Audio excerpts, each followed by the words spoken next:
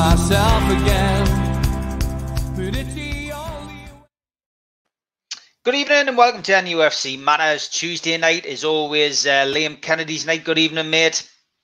You all right? How's things? Yeah, okay, mate. Not bad. Good to see you. And as always, plenty to talk about with regards to Newcastle United. And I'm sure we'll get plenty of questions coming in about incoming transfers. People hopeful that there's players coming in, Liam. But let's start with the bad news coming out of St James's Park today, and that's Matt Ritchie's shoulder blow. It's been confirmed that he's going to have surgery on the shoulder that he damaged in Sunday's 1-1 draw at Tottenham.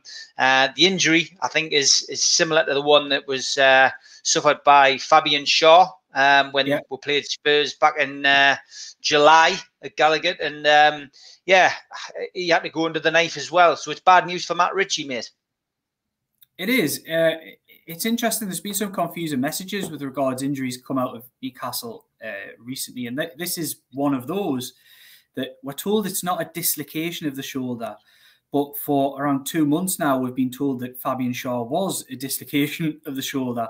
So I'm not quite sure exactly what it is. Mixed messages coming from Steve Bruce there, but it is a blow because a character like Matt Ritchie going to a ground like Rodney Parade and Newport tomorrow is exactly the type of player you want on the pitch. He's somebody who gives 100% no matter what he does. He's a nuisance to the opposition. Yes, he hasn't got that yard of pace to play further forward. And yes, he was actually at fault for the goal against Tottenham. But I still think he's a really valuable player in terms of a voice. He's got a cracking left foot and he can still do a really good job in the Premier League. So it is a big blow. But there are a few. There's a few injuries there. I mean, Kieran Clark, are we going to see Paul Dummett at any point? He's never kicked the ball since January. And to be honest, this team really needs somebody like that. Kieran Clark would normally come in tomorrow. And I think for me, I've said it on here before, he's a really good natural defender, ideal for games like tomorrow. And to be honest, I probably would have been close to starting him on Sunday, just gone as well if he'd been fit. Matty Longstaff, when are we going to see Matty Longstaff? I mean, it's one of these muscle injuries that they're really struggling to get to grips with. And after all the talk, all the furore over the summer about actually getting his contract signed, I think we're all looking forward to this season being one where Matty really pushes for a place in that centre of midfield, which I think has been highlighted in the first few games of the season that isn't quite good enough. It's not up to the job. It hasn't really provided Newcastle United with a solid base. It hasn't provided them with any creativity. It hasn't provided them with much at all, apart from a couple of flashes from Isaac Hayden. Absolutely nothing from Jonjo Shelvey for large parts, but there's nothing really new there. And I think Jeff Hendrick had his trial on Sunday. I've been calling for him to get that chance in the middle. It was a poor team performance, but he was very poor. I thought in that central position, when you really want somebody to go and take the game by the scruff of the neck, I don't think he did at all. So I think that's an area where you're really hoping someone like Matty Longstaff would be knocking on the door now of Steve Bruce to say, right, I need to play. But it's been really unfortunate he can't get in the side. Fingers crossed that isn't too long. But yeah, there's knocks and injuries elsewhere in the side that are a little bit of a concern. So early in the season. We suffered badly with injuries last season. Is it going to be another one of those? We sincerely hope not. But the early signs aren't great on the injury front. But there's enough players there. It's thinking about the game tomorrow and the game on the weekend. You play a League Two side and you play Burnley, one of the struggling sides in the Premier League, along with someone like Newcastle this season, probably one of the poorer sides in terms of a watch anyway. So you think this could be a really big week for Newcastle United. And they've got players in the forward areas for the first time who seem to be coming into a little bit of form. I thought Miguel Almiron was poor on Sunday, but take that out of the equation. He's allowed a poor game. It was a poor team performance. But Joe Linton, for me, I would say, reflecting back on that Sunday performance, we're not his biggest fans. We've been proven over time and time again. We've talked about that. Very few redeeming features in these performances of the first season. I thought he was great. I thought he was the best outfield player in a black and white. Sorry, I was going to say black and white. It was a purple in the purple shirt. He was.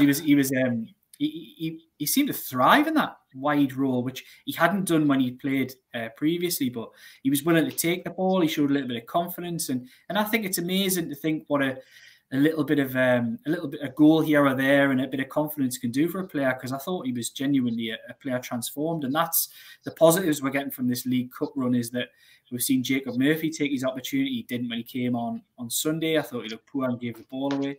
But you've seen someone like Joe Linton with the pressure off his shoulders, really come to the fore. He's poor against Blackburn, but really good against Morecambe, and hopefully more of the same tomorrow against the lower league side. Who provide a tougher challenge, but I would imagine a similar team from last week will go in there and hopefully go and score a few more goals and just take that into the weekend. Somebody commented last night, you can tell how bad it is at Newcastle when Joe Linton's getting a vote of confidence from Newcastle fans and getting called outfield player of the match. There's no doubt the man of the match, though, was Darlow. Yeah, it's another player that we've questioned. Fans have questioned, because I've always said it, Karl Darlow's a fantastic shot stopper. He really is. He's a really good shot stopper, and he showed that again. But what he's got in him, he's got the odd rick, he's got the odd mistake here and there. He'll just drop a clanger. He did that in the Championship season, and he's likely to do it again potentially if he ends up having to play 10, 15 games. But Martin Dubravka is just around the corner, so there'll be no concerns there. But yeah, I think the one of the big positives of the early part of the season as well has been the performances of the two goalkeepers. And it's no surprise that there were question marks about who would go into the season as the number 2 behind Dubravka, and I think both have really put their hands up, and there's a bit of a battle on there. Mark Gillespie hasn't conceded a goal in these 2 games and looked very confident, fantastic distribution, really confident from crosses, vocal, and Karl Darlow's really sort of looks up for the challenge and has put in some fantastic performances in the Premier League, and you can't really fault either of them. And it'll be a difficult decision to bring Martin Dubravka back, really, if you're looking at it. But we know how good Martin Dubravka is, and I think Steve Bruce does too. Yeah, I mean, it's the biggest compliment you can pay him. I think somebody said last night again on the show on Ladies' Night that they hadn't, they'd almost forgotten that Dubravka was injured. So yeah, well done, Darlow. He's certainly grasped the opportunity and hopefully given Steve Bruce something to think about. Joe Linton, look, it's the minimum he should be given his effort, and that's what he's put in. As I say, we're edging towards the 10 games that I gave him, and there's a little bit more there than there has been in the past. So let's see what happens. Let's see how it goes. Always plenty of questions. Want to try and get through as many as we can tonight. So please send your questions in for Liam. He'll do his best to answer them. Craig Southgate, any news on Ashley's court case against the Premier League, and any news of more incomings, Liam? So yeah, things are ticking over on the takeover sense. I say ticking over in the loosest sense because things are still going on. It's all very secretive. It's all staying very much behind closed doors. But the legal case, there's some suggestions. It's not stopped, but it's not necessarily ridiculously active at the moment. But things are happening with regards to the consortium, and obviously with Ashley. With incomings, I'll stick to the message that's really been put to me, is that it's going to have to be an active final few days of the transfer window if Newcastle United and Steve Bruce want to get the players in that they want to. Steve Bruce said to me last week, he said, I can't keep collecting players, and I get what he means. They can't just keep bringing players in and be stuck in positions where they're paying wages of players who aren't playing for anybody, which is what they've had in previous seasons. I think the idea was to get rid of Yedlin. The idea was to get rid of Atsu. And those deals could well still happen. I've seen reports from America suggesting that Yedlin's here to stay. For Steve Bruce, that could potentially be a disaster in terms of having to keep a third right back at the club. That wasn't part of the plans. He was going to trim him. One problem they've got is this left back role. It might be the case that Yedlin's asked to perform that role, or Manquillo even. It might well be the position Newcastle find themselves in, and he's kept on. Atsu's definitely a player that isn't part of the plans. I've said all along, and here Celtic are interested, but it's wages. Wages are a big issue. He's in the final year of his contract, and he's on decent wage for Scottish Premiership standards. So it'd be really difficult to get them out the door. Henri Saivet is another. Ashraf Lazar, Rolando Aarons. We're talking about players that Newcastle United are desperate to get rid of, but they can't find takers. it's really difficult to find takers for players that nobody really wants. Yeah. And these players have floated around this football club not playing games for years now, and they're genuinely damaged goods. There's plenty of other players out there that people, even desperate clubs, would pick up cheaper than what we're offering these players out. And that's not the club's fault. That's just what it is. Ultimately, they give them these contracts, but Newcastle just can't shift these players. And I think the struggles in the first few weeks of the season have genuinely had an impact on transfer business. I think there's been a little bit of a rethink. I do think there has been some midfield interest. Can't give any names, but there has been some feelers put out there in terms of getting a midfielder in. But also central defender is one that desperately needed. We've seen a couple of injuries here and there, and all of a sudden Newcastle United are down to bare bones. But ultimately, the one we really wanted is a striker. And at the moment, given the need for strengthening other positions, I think that, if anything, could be the one that falls by the wayside. But there's a lot of time. I know it's only 5-6 days left of this window. A lot happens. We all know that a lot happens in those days. So I could easily see Christian Atsu going out on loan. I could easily see a player coming in his place. Jacob Murphy's still going to be an interesting one, despite Steve Bruce's comments last week.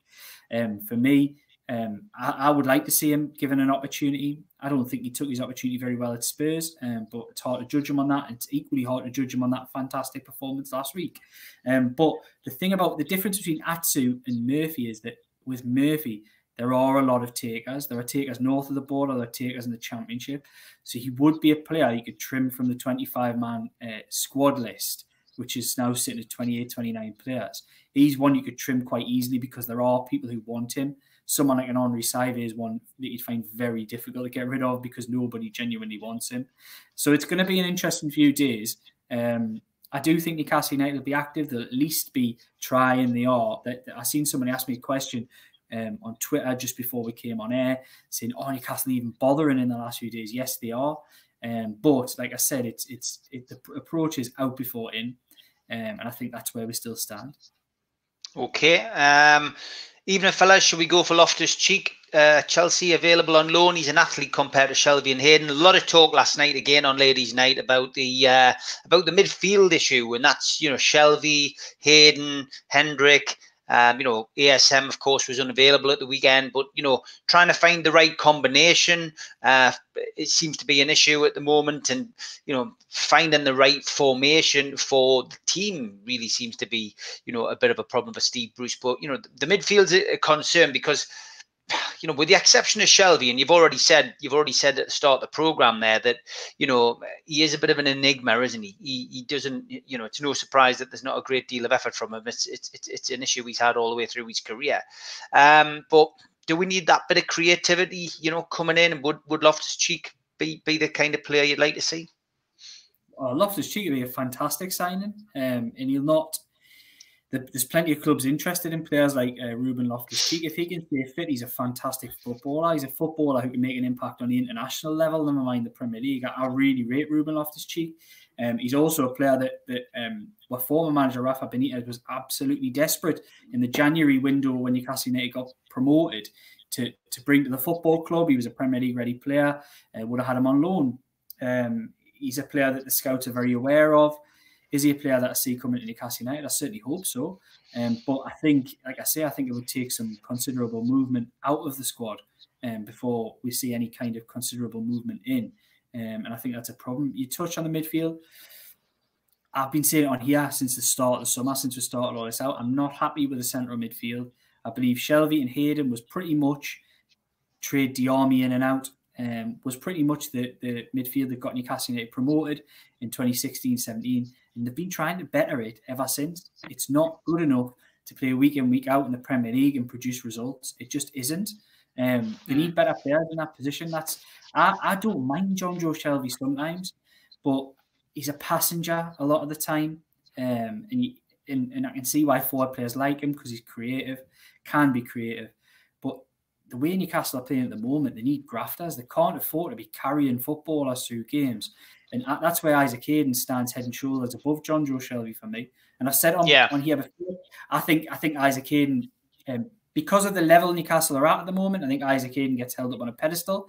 I genuinely don't. Personal opinion, I think he's a good player, but he's no better than what we are. He's an average mid Premier League midfielder.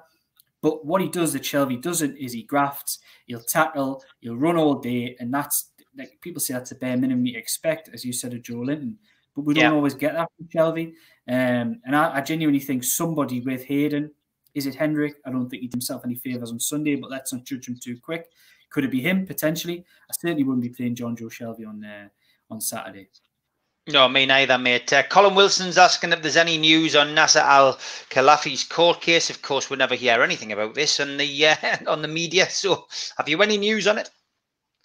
No, it's not something that's been widely reported. It has been reported in some places, but it just sounds like it's going to take over for the next few weeks, that one, and then we'll probably find out some kind of result.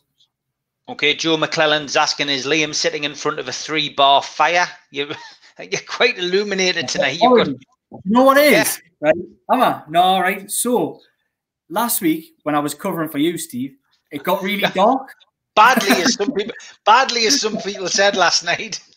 It got really dark. It's getting dark now, and the lighting in this bedroom up on the top floor is rubbish. So I've kind of got this like dressing table light behind here. That's what this sort of gloom. Right, okay. So, yeah. I've got you. It's good to say. It looks like you've had some Ready Brek, mate. Do you remember that advert where you used to get the Ready Brek glow? But at least we can see you, mate. Yeah, last night I went off for about 2 seconds. Apparently, I didn't realise, and the girls just continued talking. And of course, there was loads of comments coming in saying, "Yeah, not like Liam, who was like a rabbit in the headlights." Now, last week they were all saying that you did really well, but obviously because you weren't there last night, they had a pop at you. See, so no, you did well last week, mate. Well done. Virgin so far so good over the last couple of weeks, but it was again the next night it went down. Luckily I wasn't doing the show then, but yeah, what a nightmare. James says so we send out Lejeune on loan because we've got a replacement in holding all but ready. That deal then falls through and we just act like we don't need another centre back. Are we getting a centre back, says James? It's certainly one they've been looking at. But yeah, well, it does seem a little bit of a strange decision to get let Florian Lejeune go. But I would say I've never got the sense. I remember speaking to Steve Bruce at the very start of his reign, and he kept saying that, everyone keeps telling me Florian Lejeune's the best of the lot. He was still coming back from injury back then. Yeah. But I don't think he's ever been convinced. Since he's seen him, I don't think he's ever been convinced. He was a centre-half himself. I just don't think he thinks Lejeune does the fundamentals right. I think Lejeune's, I've said it on here before, I think without injury, fully fit, Lejeune's got the ability when he plays with somebody big and strong. He could be like a Rolls-Royce defender. He's a lovely, lovely player to watch. I just think injuries have really taken a toll, and I can see why, personally, I can see why Steve Bruce has come to the evaluation that he has. He sees him all the time, and I think it takes him a long time to get up to speed. And the injuries really haven't done him any favours at Newcastle. So I don't actually disagree with allowing someone like Florian Lejeune go. I don't actually disagree with letting Fabian Schär go either, if that was down to me. And I think that could have happened had he not had this injury throughout the window. Because they're not that I don't rate them as footballers. I do. I just think in this 4 at the back, which he's determined to play, I just don't think they fit. I don't think they fit in that side. And I think I would rather bring somebody in who does than have players who are genuinely just going to always be sort of on the bench and fans will be calling for them to come in. And then when they do come in, they don't quite fit. And I think, I think it was poorly planned, but they can't have imagined Kieran Clark would be picking up injuries left, right, and centre. They can't have imagined Paul Dummett would be so far off as he is. And I think they could have done with somebody like that. If they had at least one of those back, then you wouldn't really be worrying about centre half too much. But the situation is at the moment, they desperately need one. But like I said, they need one of those. They need left back cover. I've said it all summer. They ideally need a better right back, although Manquillo has been actually excellent at the start of the season. They need a midfielder and they need another striker. They desperately need another striker. Even if that's not to play with Callum Wilson, if that's to make sure it keeps Callum Wilson honest and pressures him and he can take him in and out, bring somebody else on, change the tack. So yeah, I think they desperately need still 4 or 5 players, but will not be the only club saying this.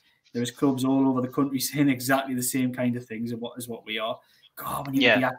And I think it's easy to criticise coming in these final days of the window. If Newcastle do nothing now, it's easy to criticise. But I do think they've done good business. They've went out and got players that they desperately needed. They needed one centre forward at least. They need a left back at least, and they went and got 2 of those and spent decent money on them. And I still think players like Ryan Fraser are going to have a big impact on that team when fully fit and fully flying. So I think Newcastle have recruited well, but obviously they could have done more, and hopefully they will. Just need somebody to be able to coach them now. That would be handy. Nathan Thomas says, Money Mike Ashley says things are progressing nicely. Discuss. In all seriousness, any whispers? I've already said it tonight. Yeah, things do seem to be ticking along. I'll say one thing. If it were dead, we would have heard by now. So just take fans out there who are constantly on. I get the questions all the time. If it was dead, we would know about it by now, and it isn't dead. Things are still going on. So take some comfort and confidence from that. Okay, Darren's asking if there's any new information about the 2 coaching staff that left last week. It wasn't coaching staff; it was medical staff, wasn't it? Yeah, it was a physio and somebody else in the medical team, and yeah, I don't know anything about that. I'm sure that'll be something dealt with internally. Potentially, if there's been any kind of wrongdoing or hasn't, or if anybody's been wronged in this process, there'll be internal investigations and probably outward investigations. So I don't know what the situation is on that. We'll just have to wait and see if that one plays out. Realistically, is it significant?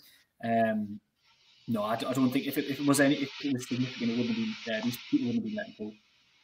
Yeah. Barry Hogan says Bruce has supposedly approached Smalling, doesn't want to come, and Phil Jones, too expensive. Why is he going for these?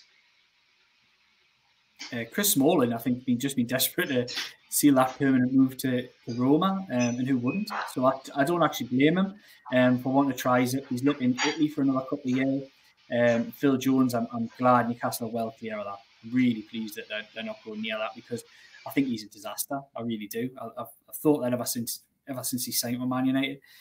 He's not known whether he's a midfielder or a defender since he was a kid, and I think he's neither. Okay, Christopher says, I wish viewers would stop asking about the court case and the takeover.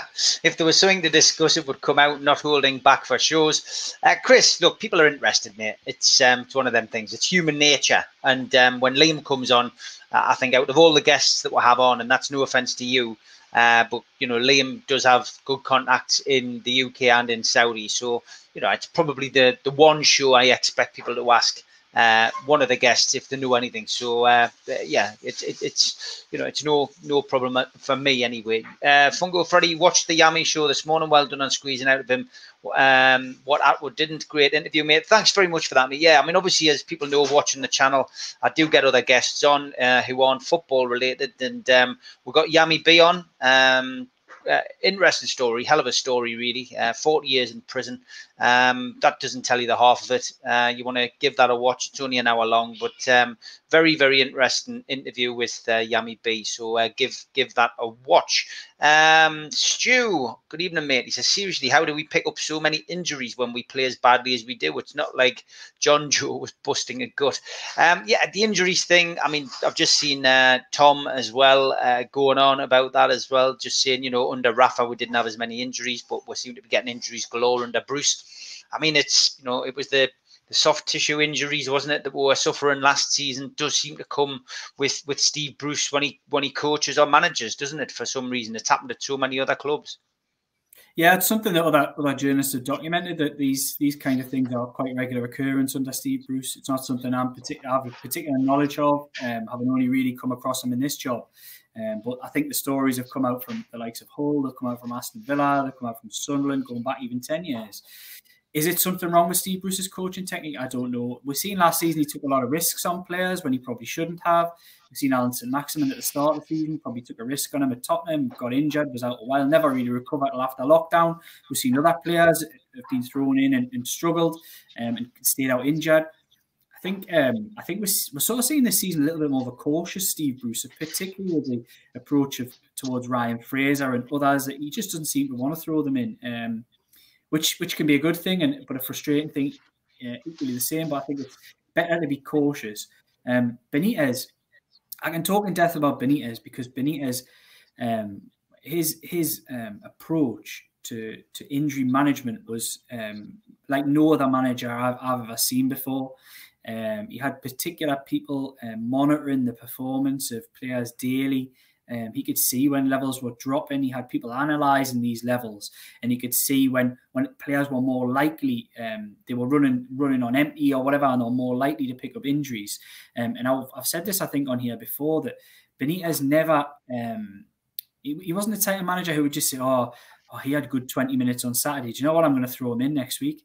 That wasn't how he planned things. He was very meticulous in the way that he selected his teams. And a lot of it was to do with performances in terms of fitness, strength, the levels that were shown.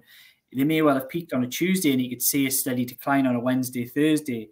By the Friday, he knew that player, even if he was a key player, was in more of a chance of getting an injury and putting himself out for a month rather than a game, then he would just take that player out, replace him, give him 20 minutes instead. It was very meticulous, and it was something I'd not really seen much from managers before, ones I'd dealt with, and was very impressed by it. Whether Steve Bruce has that same kind of meticulous approach, I can't. He's never gone into depth with regards to that, but I would say using his last season's want to risk players and throw them in even though they weren't fit, I would be very surprised if he was as meticulous with regards to injuries. So yeah, I think he does have to be culpable in a sense, but I have seen a little change in him this season. And again, I'll think towards Ryan Fraser. He knows he's a player that hasn't really played a lot of football this calendar year, and I think he's reluctant to really watch the main. I would have probably went with it on Sunday, but I'm not a football manager and I'm not paid anywhere near their wages to make these kind of decisions. Neither are most of us out there. So it was actually quite positive in a way to see him maybe change tack from what he was showing last season. I mean, just before I come to Mark's question, Josh Blakey put something out on Twitter tonight. It was 29 games since Boxing Day, 9 wins, 4 against lower league opposition, and 5 wins in the Premier League, 2 of those against 10 men. It's quite damning statistics, that, by Steve Bruce. Yeah, it's horrific, but we've lived it. We know it. It's been not only has it been poor in terms of results, it's been absolutely horrific in terms of performances as well. I think you can probably only think you can count on one hand. Steve Bruce has probably had 41, 42 games of the Premier League, 10 in the Cup on top of that as well, with the run they had last year and this year. And I could probably only think, I'm saying one hand, I could probably count on 2 or 3 fingers the amount of performances you'd look at and say, you know, that was done well today. A lot of those games where I've picked up points and results have been turgid performances. I think back to like January and drawing at home with Oxford in the Cup, beating Chelsea in the last minute. Yes, that was actually one of the magical moments of the season. That outpouring of frustration and joy with that Isaac Hayden goal. But it was shocking. It was absolute rubbish. We've had some hammerings. We've been hammered off Leicester a couple of times, hammered off probably 3 or 4 other sides. It's been rubbish. It has been genuinely rubbish. And I think anybody who's standing by Steve Bruce in terms of, not Steve Bruce the man, I'm going to be very particular what I say because I do have to deal with the man myself. But if anybody's going to stand by the performance that his team have put in during his time here, they're not watching what we're watching. They're just purely looking at the stats, which and not the stats like what have been picked out by that person on Twitter. They're looking at the stats whereby the inexplicable ones. When Newcastle United have had 3 games in the Premier League, they've barely kicked a ball in 2 of those, and they're sitting with 4 points in 10. How do you explain that to anybody? Most people from the outside looking in will say, well, he's doing all right, isn't he? They're doing all right. They're could be in the quarterfinal of the Cup by the end of the week, and they might have 7 points, and it's been rubbish. Like, you've got, unless you're watching Newcastle, I don't think you understand. And I think a lot of people are quite baffled by Newcastle United fans' anger outside of our bubble, because they look at it and say, well, you finished 13th last season. You were never in relegation trouble. But it was shocking. It was absolute rubbish. And this season, already 3-5 games in all competitions, is looking very, very similar. We've had good luck with the cup draws. It's going on that narrative again. we're getting results where we shouldn't. We don't deserve to get results, and we're doing all right, and we're in the middle of the table.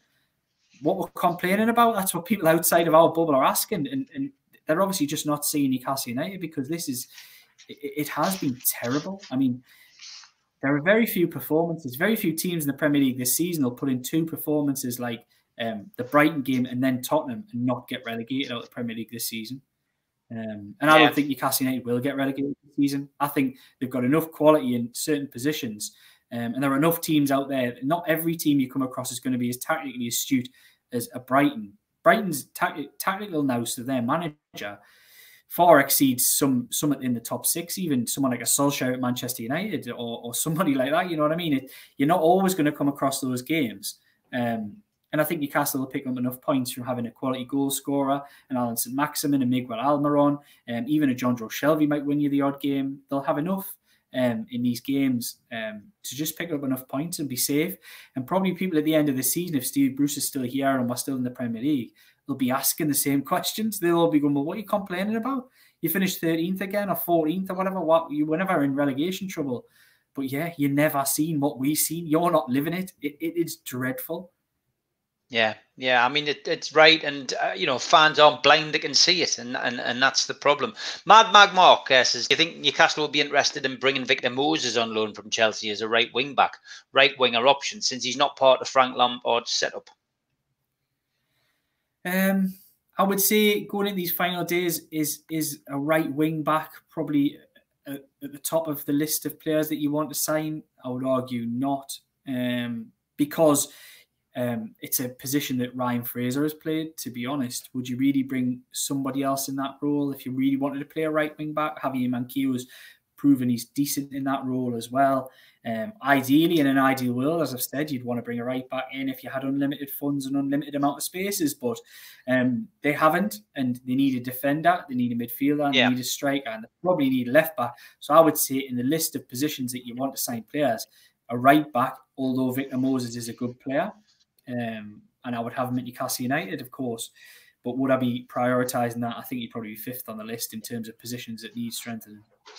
Okay, Al Matthews says, "Evening lads, Liam, what's the latest on this Peru lad?" I tweeted something out today. It seems like it's a deal that's going to get done. Reports in Peru suggest, and it could even be tomorrow, that the player begins his transition over to the UK. Obviously, coming out from outside the UK, we'll have to quarantine for a little while, but that'll be a deal that's done before the end of the window. And who knows? He's an unknown. We've done this before. The last high-profile unknown type player that we signed in that sense was an Ayoze Perez, and we've seen how well he performed, but there are plenty others in and around the fringes who don't do anywhere near as well. So fingers crossed the lad. Sort of listening to people who know his game over there, and his brother's been talking, president of the club they're buying him from has been talking, and he doesn't sound as though he's a player that's Premier League ready. Doesn't sound like he's a player that's English football ready, to be honest.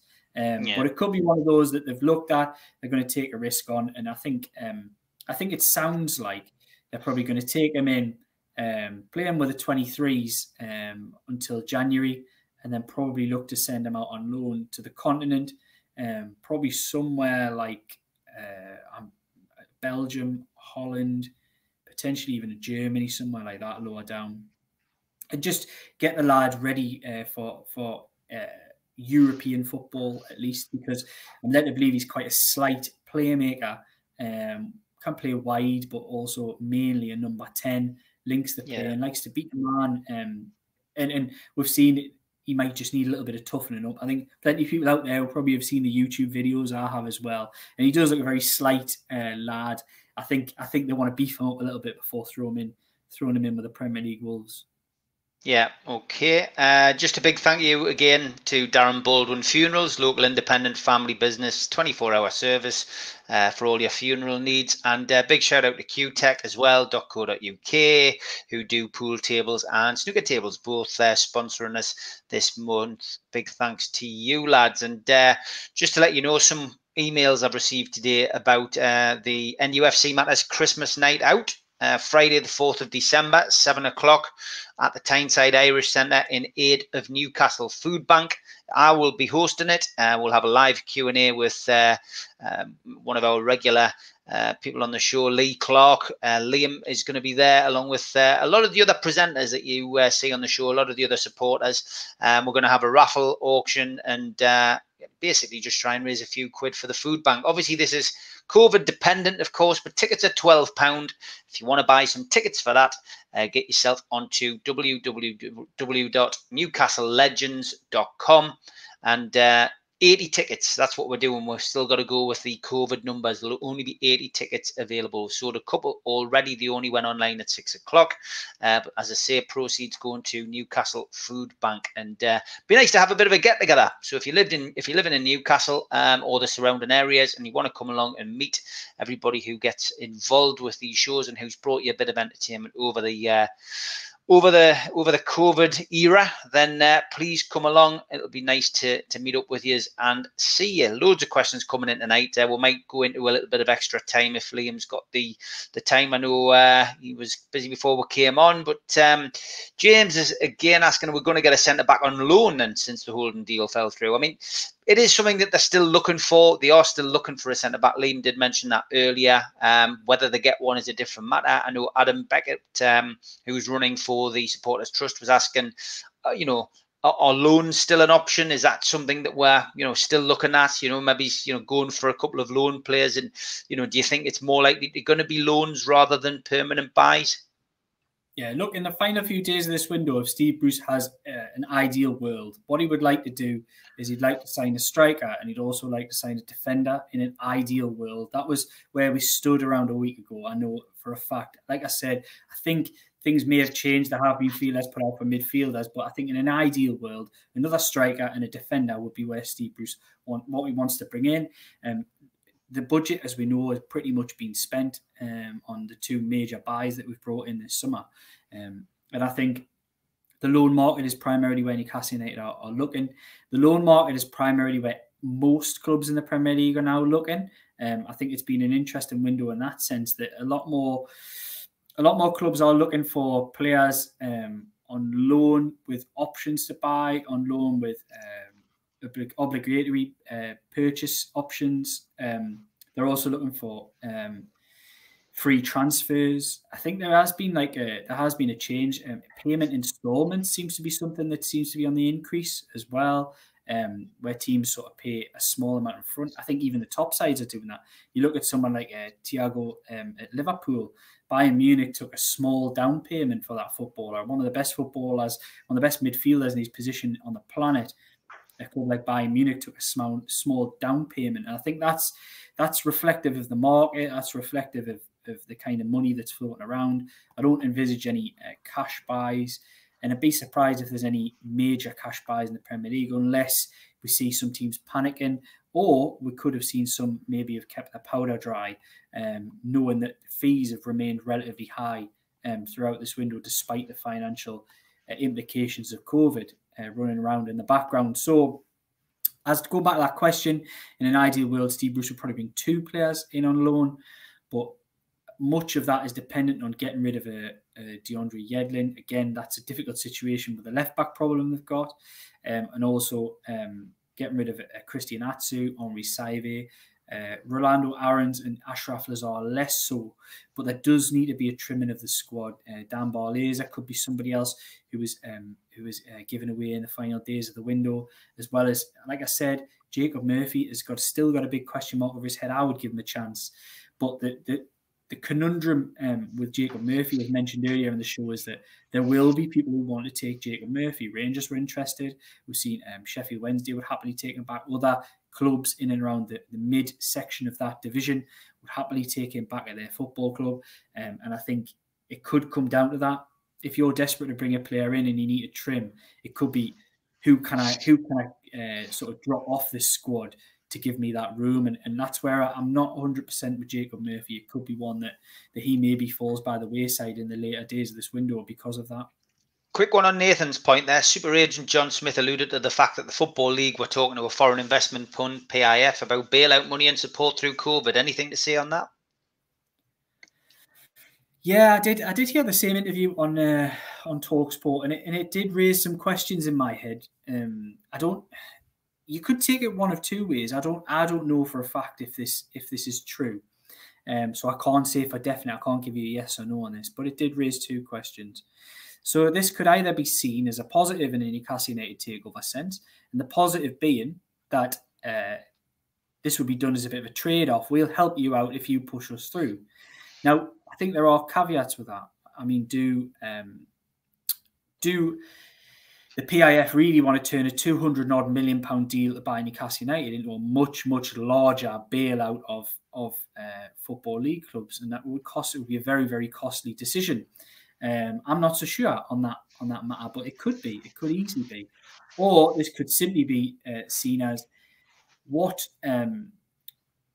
way could the PIF exert their sporting influence that they want? And there's been talk of sports washing. How could they have the biggest impact on English football?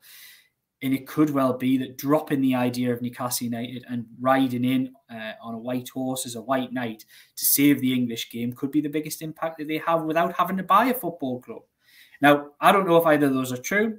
I know for a fact they are still interested, but it does raise that question with you, because we don't, unless we're part of this deal, we don't really know exactly what is going on behind closed doors in negotiations. So I do think it raises questions. That's my opinion, but I can't give you a definitive answer on whether it's actually happening.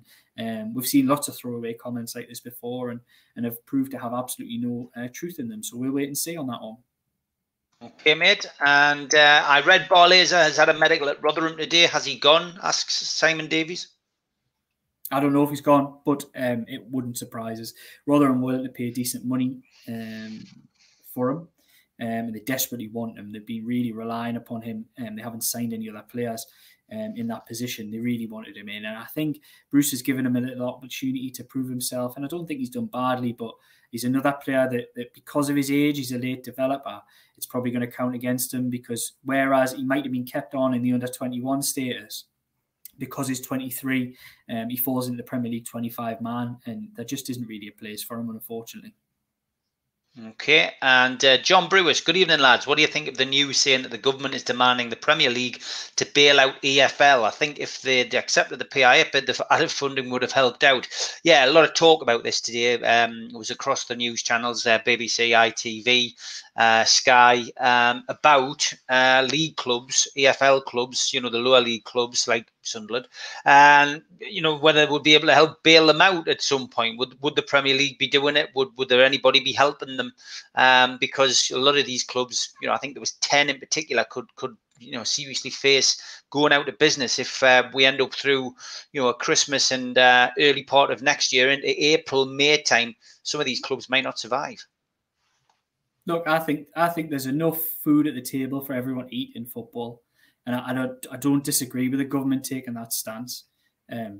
We've seen clubs like Newcastle United, who spent 35 million in transfer fees this summer, exploit the government furlough scheme to the very end that it possibly could have, and that to me is not the right approach. We're seeing other clubs spending significant fees, 200 million in Chelsea's sense. You can't tell me that there isn't any kind of money there to help to sort of help the clubs below them. There should be. I don't think it's a position for the government should be having to bail these clubs out. I just don't think it's something that public money should be spent on. Not when public money was spent unfairly on keeping people in jobs, which I agree with. For people who could afford it, who could have afforded to keep people in jobs themselves, rich owners like Mike Ashley and others. Tottenham Hotspur try to take the furlough. Liverpool try to take the furlough. These are clubs spending big sums of money. It doesn't cost these kind of transfer fees to keep people in jobs, and it certainly won't cost that to keep people in jobs at lower league football clubs as well. It has to keep going round. The Football League has to have clubs, and I think 10 probably, given the current financial status of some, is probably a very unreasonable estimate. I think there'll be a lot more. I think there'll be a lot more clubs really, really be very close to hitting the wall if this continues, beyond the winter, which, to be honest, it looks like doing. I think it would be a surprise if we're not having conversations quite soon about another call off of football at all levels. I would be very surprised if that's not just around the corner. So I think it's fair to say that these discussions should go on, but I fully stand by the call of the government to say, well, how can you go out and spend 35 million on transfer fees, and we've been paying your academy staff to keep their jobs on till October? Not right, is it? It's not right. It's exploitation of public money. And I think it's fair for the government to say, right, well, you exploited us now, then you're going to have to bail yourselves out now. I honestly stand by that. I think it's been, I think that they're fair in their comment in that sense. Yeah, I would agree with you, mate, 100%. Tom's question there about Rudiger, is that a possibility, do you think? I mean, I think I can't see that happening, if I'm honest. No, I think he's going to. He was linked with Barcelona a day and a half ago, so I don't think he's coming to Newcastle United. Yeah, Jason Carter says the words he'll remember so far from 2020 are COVID and takeover. Nathan Watson says, what do you think of the player we've offered 250,000 for? He looked like he had a good trial. What do you think of him? Obviously, we mentioned him a little bit earlier. It must be the Peruvian he's talking about, I think. Yeah. There's been no trial, but and the fee is significantly less than that, I'm led to believe as well. So yeah, he looks good on YouTube, but we'll reserve our judgment on that. We've seen plenty of YouTube players before, so we'll see. But they have got a plan in place for him, and he is a player that I do expect to turn up at Newcastle United before the end of the window. Antonson asking what you make of Bruce's comments today about Sunday's game. The more I listen to him, the more I want him to go. Still saying he has to be patient, but surely had enough time. Yeah, he's not the greatest on camera. Like he doesn't instill confidence in front of the supporters, and he says some crazy things at times, like Steve Bruce, but it doesn't instill confidence in the fans, does it? No, it doesn't. There's always so many mixed messages that come out, and I don't like the way that he's kind of deflecting the blame from himself onto other people a little bit in his last couple of press conferences. I thought he did quite well to hold his hands up and say, I got it all wrong last week. Hold your hands up against it. You got it all wrong at Tottenham because you did. You got it all wrong, and surely you can see that they should be able to do that. Some are saying he did do that a little bit today. I still think there's a little bit of deflection of blame, and I think he needs to. It's okay. You know what I'm saying? That it's all right in putting his hands up and saying, "No, I couldn't do this." But has he got it in his locker to change this? Has he got it in his locker? I want to see him prove that. I said that at the start of the season that there is a pressure on Bruce this season that he's had a lot of money. Not all of it spent by him, but there's been a lot of money invested in Newcastle United's squad in the last 12 to 18 months under him. A lot invested in the forward areas, and Newcastle United are no further forward than they were this time last year in an attacking sense. You could easily argue, despite having better players in the forward areas, they're worse. They're worse than they were this time last season, and that takes some doing. That's pretty bad. That they've gone from a side who weren't great to being probably the worst, easily the worst in the Premier League in terms of creating chances, in terms of not taking chances, they're 100%, but getting those chances. And I feel really sorry for players like Callum Wilson. I don't think he bought into this. I think he's been convinced largely, he talked about in his early interviews, he's largely been convinced by that game he watched from the stands where Newcastle absolutely tore Bournemouth to bits, created chances galore. But I don't know if he did much more homework beyond that, because that was a one-off, an absolute one-off. And we've not been anything like it since. But Bruce needs to, I said at the start of the season, he needs to put his mark on this team. He's talked about being more attacking, and I don't think it takes a lot of tweaks in that team to make it more attacking. They could have, if they'd gone at Spurs on Sunday rather than just surrendered like they did in the first half for that silly formation, I think they were there for the take. And I think you could have done things against Brighton, particularly when they got a little bit of a foothold in the second half, go for it a bit. I don't think it's just about changing personnel. It's got to be a system. It's got to be an idea. And there doesn't seem to be any plan behind this. There obviously is, but to watching it from the outside in, there's so many switches in formation, so many switches in personnel. There doesn't seem to be a clear idea on what's going on here and what direction, what identity Newcastle United are going to play with. And it wouldn't surprise us if we now, because if results don't come Newcastle's way, we'll see some reverting back to this 5 at the back, because it worked under Rafa Benitez and for probably 6 or 7 games last season. But I don't want to see you do that, Steve Bruce. I want to see you put your mark on this team. If that mark's not good enough, then fair enough. But be your own man. Pick your team and make it play the way you surely, having spent so long in the game, you can coax that out of players to play the way you want them to play. You've been dealing with them for a year. Surely they're listening by now. Yeah, it's definitely frustrating, and you can see it in the comments. Like big thanks to Diane Byrne for taking a membership out and being the first person to buy 2 tickets for the Christmas do, and a big thank you to Mark Garfoot as well. He's bought a couple of tickets. Looking forward to seeing the faces, putting names to faces of people is always interesting when you have when you haven't got a clue what people look like. So it is good. Aaron Hunter says. Yeah, go on. Aaron Hunter says, I'm so sick of Bruce's back 5 tactics. Just catching up on what you've said, really, mate. It's so depressing. I'd like to see back 3 in attacking football, even if we get beat. But I don't think we'll ever see anything like this. Bill Smith, he says, our coaching methods must be so outdated considering the injuries we've suffered this season and last season. What has changed? Mefenemo says, feel when we have the ball, there's a massive disjoint between midfield and attack with the ball. I'd like us to try and sign a midfielder who can link the midfield and attack, because I don't think that's Almiron. Interesting to hear as well that Man United have had the £91.3 million offer for Sancho turned down. What is football coming to when that kind of money is getting bandied around, and even that's not enough for a footballer? Crazy, really. And those days have got to be, on the way out, I think, if COVID continues. Yeah, you can only imagine that the well will eventually run dry with the Premier League, because we're going to see depressed sponsorship, we're going to see depressed TV deals, we're going to see obviously depressed commercial revenue with football clubs.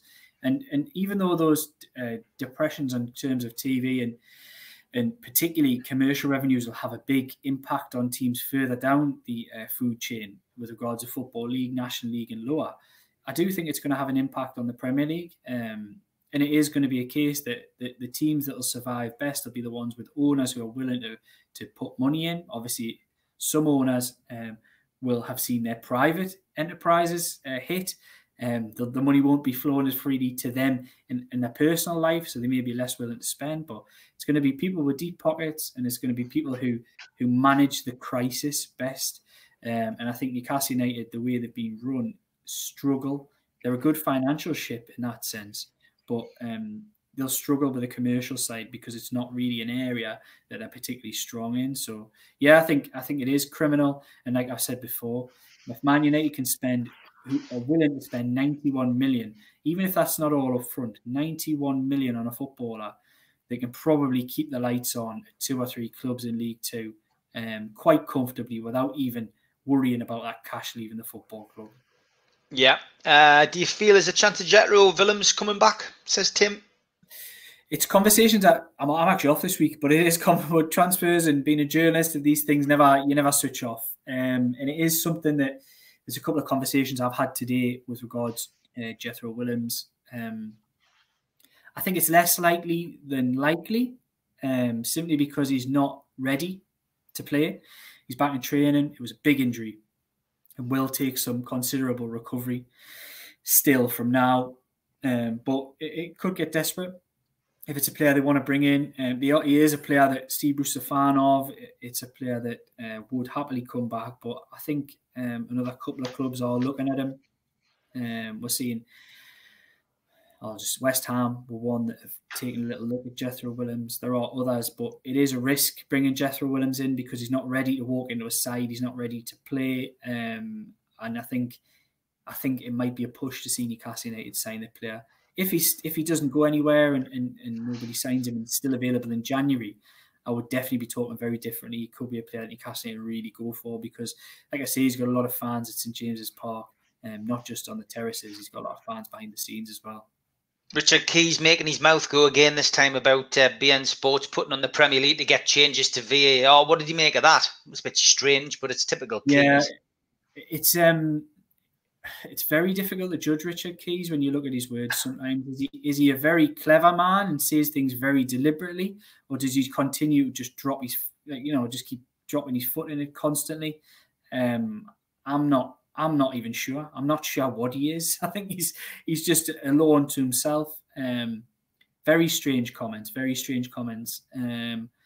That shouldn't be happening. It shouldn't be happening. And it does open the question is what other pressure have been put on the Premier League. And I think we all know from the letters that were sent out, there were letters sent out to the 20 Premier League clubs, copied in with the Premier League Chief Exec Richard Masters, and those could prove in the legal battle, let's not get too legal, but could potentially prove really crucial in this case that Mike Ashley and Newcastle United and the consortium might well be building behind the scenes.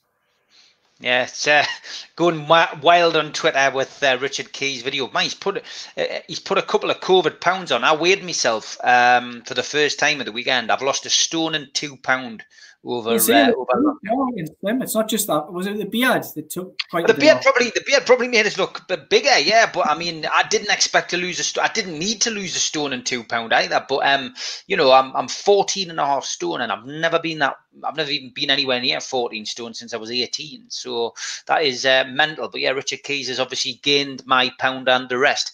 Colour Code says, will Fraser slot into the first team when he hits full fitness? I mean, you'd expect he would do because he's a Bruce signing.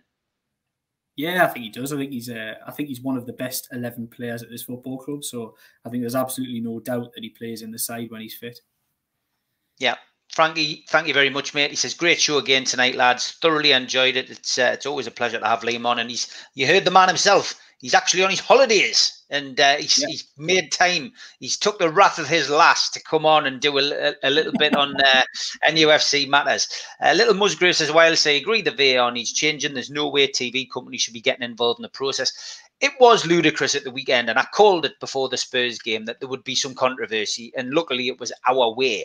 But what, this handball rule? I mean, why did they make something so easy, so difficult? I've looked a little bit into this, and I think it's actually quite fair. I'm going to be controversial here. I think it's quite fair. So we're talking about Eric Dyer, who's going up for a header. I don't care whether he's looking forward or backwards. He's got his arm, which is what the new rule is. He's got his arm above shoulder height. There's no way, shape or form that a defender defending a ball needs to have his arm up here, above his head, above his shoulders. And if you're going to flail your arms around like that and it hits your arm, then I don't disagree with that it probably should be a penalty. So I think there are controversies with this, but I don't necessarily buy into the idea that it was a stonewall non-penalty, as Jamie Carragher was screeching on about during the game, after it, changing his Twitter profile photo to it and everything else that went along with it. Yeah, I didn't agree with that. I don't think it was a controversial decision, but that's just my opinion. Would I say the same if it happened against Newcastle? Yes, I would. I don't think, if you're a defender, be clever, be smart. I would be asking, why have you got your arm up there? I don't care where you've come from, whether you're on the descent or whatever. Just be clever with your arms. And I think defenders, it's going to be a tough season for them because they're going to have to really get smart to that. But it's fair to say if it hits your arm in the box, it doesn't have to be deliberate. There's nothing deliberate or indeliberate in the rules written into that.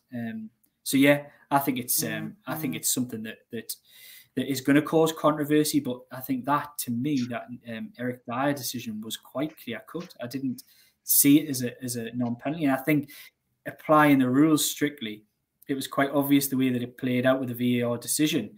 The referee and the video team checking were also quite clear on that, even though it took a little while. They wanted to make sure they got it right. But as soon as they started checking the offside, they knew straight away that it was something they had to give. Yeah. Stephen Warburton's just asking about Rondon. He put another tweet out, more or less saying, come and get us. Well, I wish that Newcastle United would go out and get him, because he was a fantastic footballer for Newcastle United. Talks about wearing the number 9. He was a worthy wearer of the number 9. We've seen Joe Linton criticised for having that number on his back, but give it back to Rondon. he'd come back here and score goals galore. It'd be fantastic to see somebody as mobile and quick as Callum Wilson playing alongside Rondon, who was less mobile and quick, but a fantastic hold-up man. Be a fantastic foil for somebody like Callum Wilson, but it's pie in the sky stuff. It ain't going to happen. I'd be very, very surprised if a deal of that magnitude came through. I think the only time we could speculate of a Rondon return probably would be if we've seen a Rafa Benitez return. And that would really have to have a takeover and then some negotiation and considerable money changing hands to see him ever come back to Tyneside in the near future. Yep. Diane saying, what about Ryan Brewster? Looks like that could end up being a loan deal, but I suspect somebody might bite on the fee that Liverpool want. I don't know what that fee is. It's considerably more than Newcastle United would be willing to pay in the final days of the window, because, like I say, it's loan deals that Newcastle United are looking at. If Ryan Brewster was available on loan, I think you'd probably find 10 or 12 of the Premier League clubs would be interested in taking him off Liverpool's hands. So I think it'd be a hard one for Newcastle United to secure, but would be absolutely perfect. Absolutely perfect. The style, the hunger, and the ability. I think it'd be a fantastic signing for Newcastle. Wouldn't light things up in terms of excitement among supporters, because I know that the stigma that comes with warming other clubs' players up for better performances elsewhere. But let's be realistic about where Newcastle United are. That's kind of the market we're in. We're not what we were. We're not where we want to be. We are where we are, and that's the deal that would really improve Newcastle United's 11 and squad. Michael Hurst asking, who do you think the first manager will be to lose his job this season? That's a big question, isn't it? It is, isn't it? It is a big question. Moyes for me. Moyes has got to be up there. Flighty club, West Ham, aren't they? You could see them. Yeah. You could see them quite easily just chopping Moyes if things Scott Parker took Fulham down before. I think he's got to be a front runner. Well liked, done a really, really good job, to be fair, last season in getting them straight back up. But you'd say his head's going to be on the chopping block, isn't it, if things continue to go in the nature that they do. Bilic has been sacked a couple of times, hasn't he, in this position? Yeah, Bilic is the other one. He's potentially one that I would go for, because I think they've got some real positives about them, West Brom. I don't think they're as bad as say Norwich last season or whatever, but I think the time will come. It's always around this time of year. It'll be a bit later this time. It's normally in November time, October, when the panic sets in. It might be closer to Christmas this time, but I'm going to go with Bilic. I think there might be a bit of a panic there. Yeah. Opinions on the Marnie elbow yesterday? I've only seen it the once, and I've not seen it in context of the game. So it's difficult to make a decision on, but the small segment that I've seen, it looks a little bit naughty. It did look a bit naughty, It did look a bit naughty. It looks like a red card. Yeah, it might be. I don't know whether there'll be retrospective action on that. Mark says, my mate's son, Nathan Carolan, has been pushed and given a chance in the under-23. Scored from the halfway line last week. Fingers crossed for the lad. Yes. Yeah, I seen that. It was a absolutely fantastic goal. Scored from within his own half, and I seen again that he was trusted with a place in the 23 side. So yeah, good luck to the lad. Jason's asking any news in Milik. We seem to be getting asked this, quite a bit on the show. But I've never really asked the question until you came on. Any news in that? No, I'd be very, very surprised. He's a player well out of Newcastle United category in terms of what they're going to afford. And even if it were a loan deal, there's a lot bigger clubs in terms of stature at the moment, standing Champions League clubs who would take Milik in a heartbeat. So again, you can't rule anything out, but I'd be shocked if that came off. Yeah, Scott Parker looked and sounded like a broken man, says Little Musgrave. Yeah, he does. Luke Smith is telling us to grow up and move on from the takeover. Don't know why we're still so obsessed. Thanks, Luke, for your advice. I'm losing weight, mate. I don't want to grow anymore. And Anom says Milik's about 25 million. I heard Napoli rejected 25 million from Newcastle before they accepted an offer from Roma. I can't imagine that price would have changed much for Milik. Thanks, as always, guys, for your input. Always great to have so many questions and stuff. And I know, Liam does his best to answer that. If you want to give a little plug now, mate, to where people can find out where you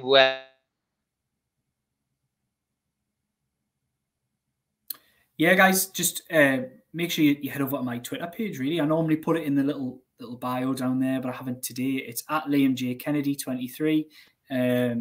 Journalism costs. I've got a little message on there that things are changing in the journalism industry. Things really are. It's not all free anymore, and that's probably the way it should be. I know it's not going to be, people don't like paying for things if they've always had it for free, but yeah, so we work a subscription system. If you kind of like what I say on here, you like the things that I write, I've written a lot of stuff regards Takeover, a lot of other things, championing the fans, championing Newcastle United Football Club, because it's a club that is in my heart and means a lot to me, as well as covering it in a professional sense. But if you like that kind of thing that I do, please, honestly, help us out and buy a subscription. It's cheap. It doesn't cost the earth. Costs just as it's less than your paper you would have been picking up on a Monday, Tuesday, Wednesday morning. So yeah, just if you can support the work that I do, because without that kind of support, I couldn't come on here. I couldn't chat away with Steve. I couldn't be coming to the events like at Christmas, which is going to be absolutely fantastic. And it'd be really good to meet some people out there who maybe have put their hands in their pockets to not only help this YouTube channel, but also help papers like the Shields Gazette and myself stay in work. So yeah, here we are. Yeah, it'd be fantastic. It'd be good to meet you out there. And like I say, journalism costs. Please, if you can, I know it's difficult times, but if you can, please subscribe. Yeah, some great comments coming in. Thanks, as always. Damien Pierce, yes, I did disappear for about 10 seconds there and into the ethos, but Liam, he's learned now, you see, carries on. That was me. As soon as I thought, I'm going to go now. What's my face look like? That was me jinxing it before, saying I've had no problem with Virgin. Absolute classic. Tomorrow night, anyway, as always, on a Wednesday, I've got Supermac. It's going to be early, though, because we've got an early kickoff when we play Newport. But tomorrow night, I'll be joined by Gibbo and Supermac at the earlier time of 4 o'clock. And then a quick break, and then back on for Match Day Live. We'll be covering the match on the channel, as we have done for the last few games. People seem to be enjoying it. So I'll be back with a panel of Newcastle United fans to take us through, hopefully, into the quarterfinals. And, of course, let's hope, Liam, that we'll have the same result as we did back in 1947 when Len Shackleton got 6 goals in a 13-0 win down at Newport County. Now, how good would that be? Certainly would. We got 7 last time out, 13 this time. Who knows? No, I think it's going to be a much tougher challenge than it was last week. Giant killers in a lot of senses in the last few years, Newport County. So yeah, I think they'll be bang up for this, and it's a difficult ground to go to. Rodney Parade. We've seen teams like Leeds United, Middlesbrough, Tottenham, and all that Leicester in the last few years really struggle at that football ground. I was speaking to one of their players. I'll not give too much away for an exclusive line in the morning. A player that I know really well, Padraig Hammond, and he did describe. He said it was going to be a culture shock for the Newcastle United players when they walk into what is the dressing room that's been erected in the car park for them tomorrow night. So I think it's going to be a big shock from the luxury of the Tottenham Hotspur Stadium on Sunday to a little marquee that's been erected in the back of the stand in the car park at Rodney Parade tomorrow night. Fantastic, mate. Liam Kennedy, as always, absolute pleasure to have you on, and look forward to catching up with you again next week. Until then, take care. Good night, mate. Cheers.